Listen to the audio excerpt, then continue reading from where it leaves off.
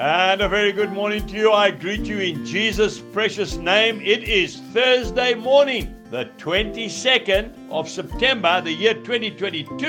And this is your friend, Angus Buchan, with a thought for the day. If we go straight to the book of Ephesians, chapter 2 and verse 8. For by grace you have been saved through faith, and that not of yourselves, it is the gift of God. And then we go to the second book of Corinthians, chapter 12, verses 9 and 10. And the Lord says, my grace is sufficient for you, for my strength is made perfect in weakness. So when I am weak, then I am strong. I want to ask you a question this morning. Have you ever made an honest mistake? Have you ever done something that you really didn't mean to do because you didn't know the truth? Of course we have, all of us. Romans chapter 3 and verse 23 says, for all have sinned and fallen short of the glory of God. No one in the whole Bible knew that better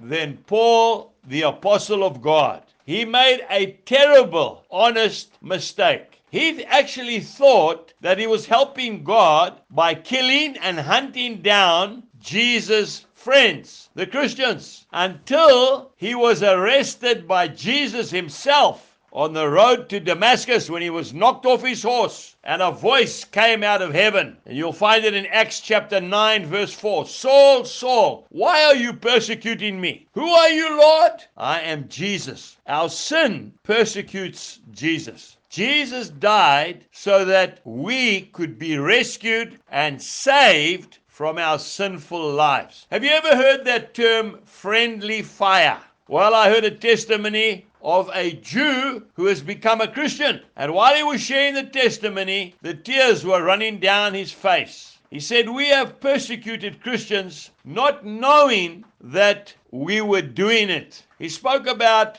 in the war zone, right on the border of Lebanon, a while back, a column of troop trucks full of soldiers were parked on the side of the road. The pilot in a warplane came down and he pressed a couple of buttons and he wiped out that whole regiment in a few seconds. He returned back to the airbase, and when he landed, only to find out, horrified, that they were his actual friends. They were Israeli soldiers. It was an honest mistake. You and I have made many of them. We need to rely on the grace of God. Grace means undeserved loving kindness, unmerited favor. Jesus died so that you and I could have eternal life. Let us not persecute him anymore by our sinful lives. Jesus bless you and have a wonderful day. Goodbye.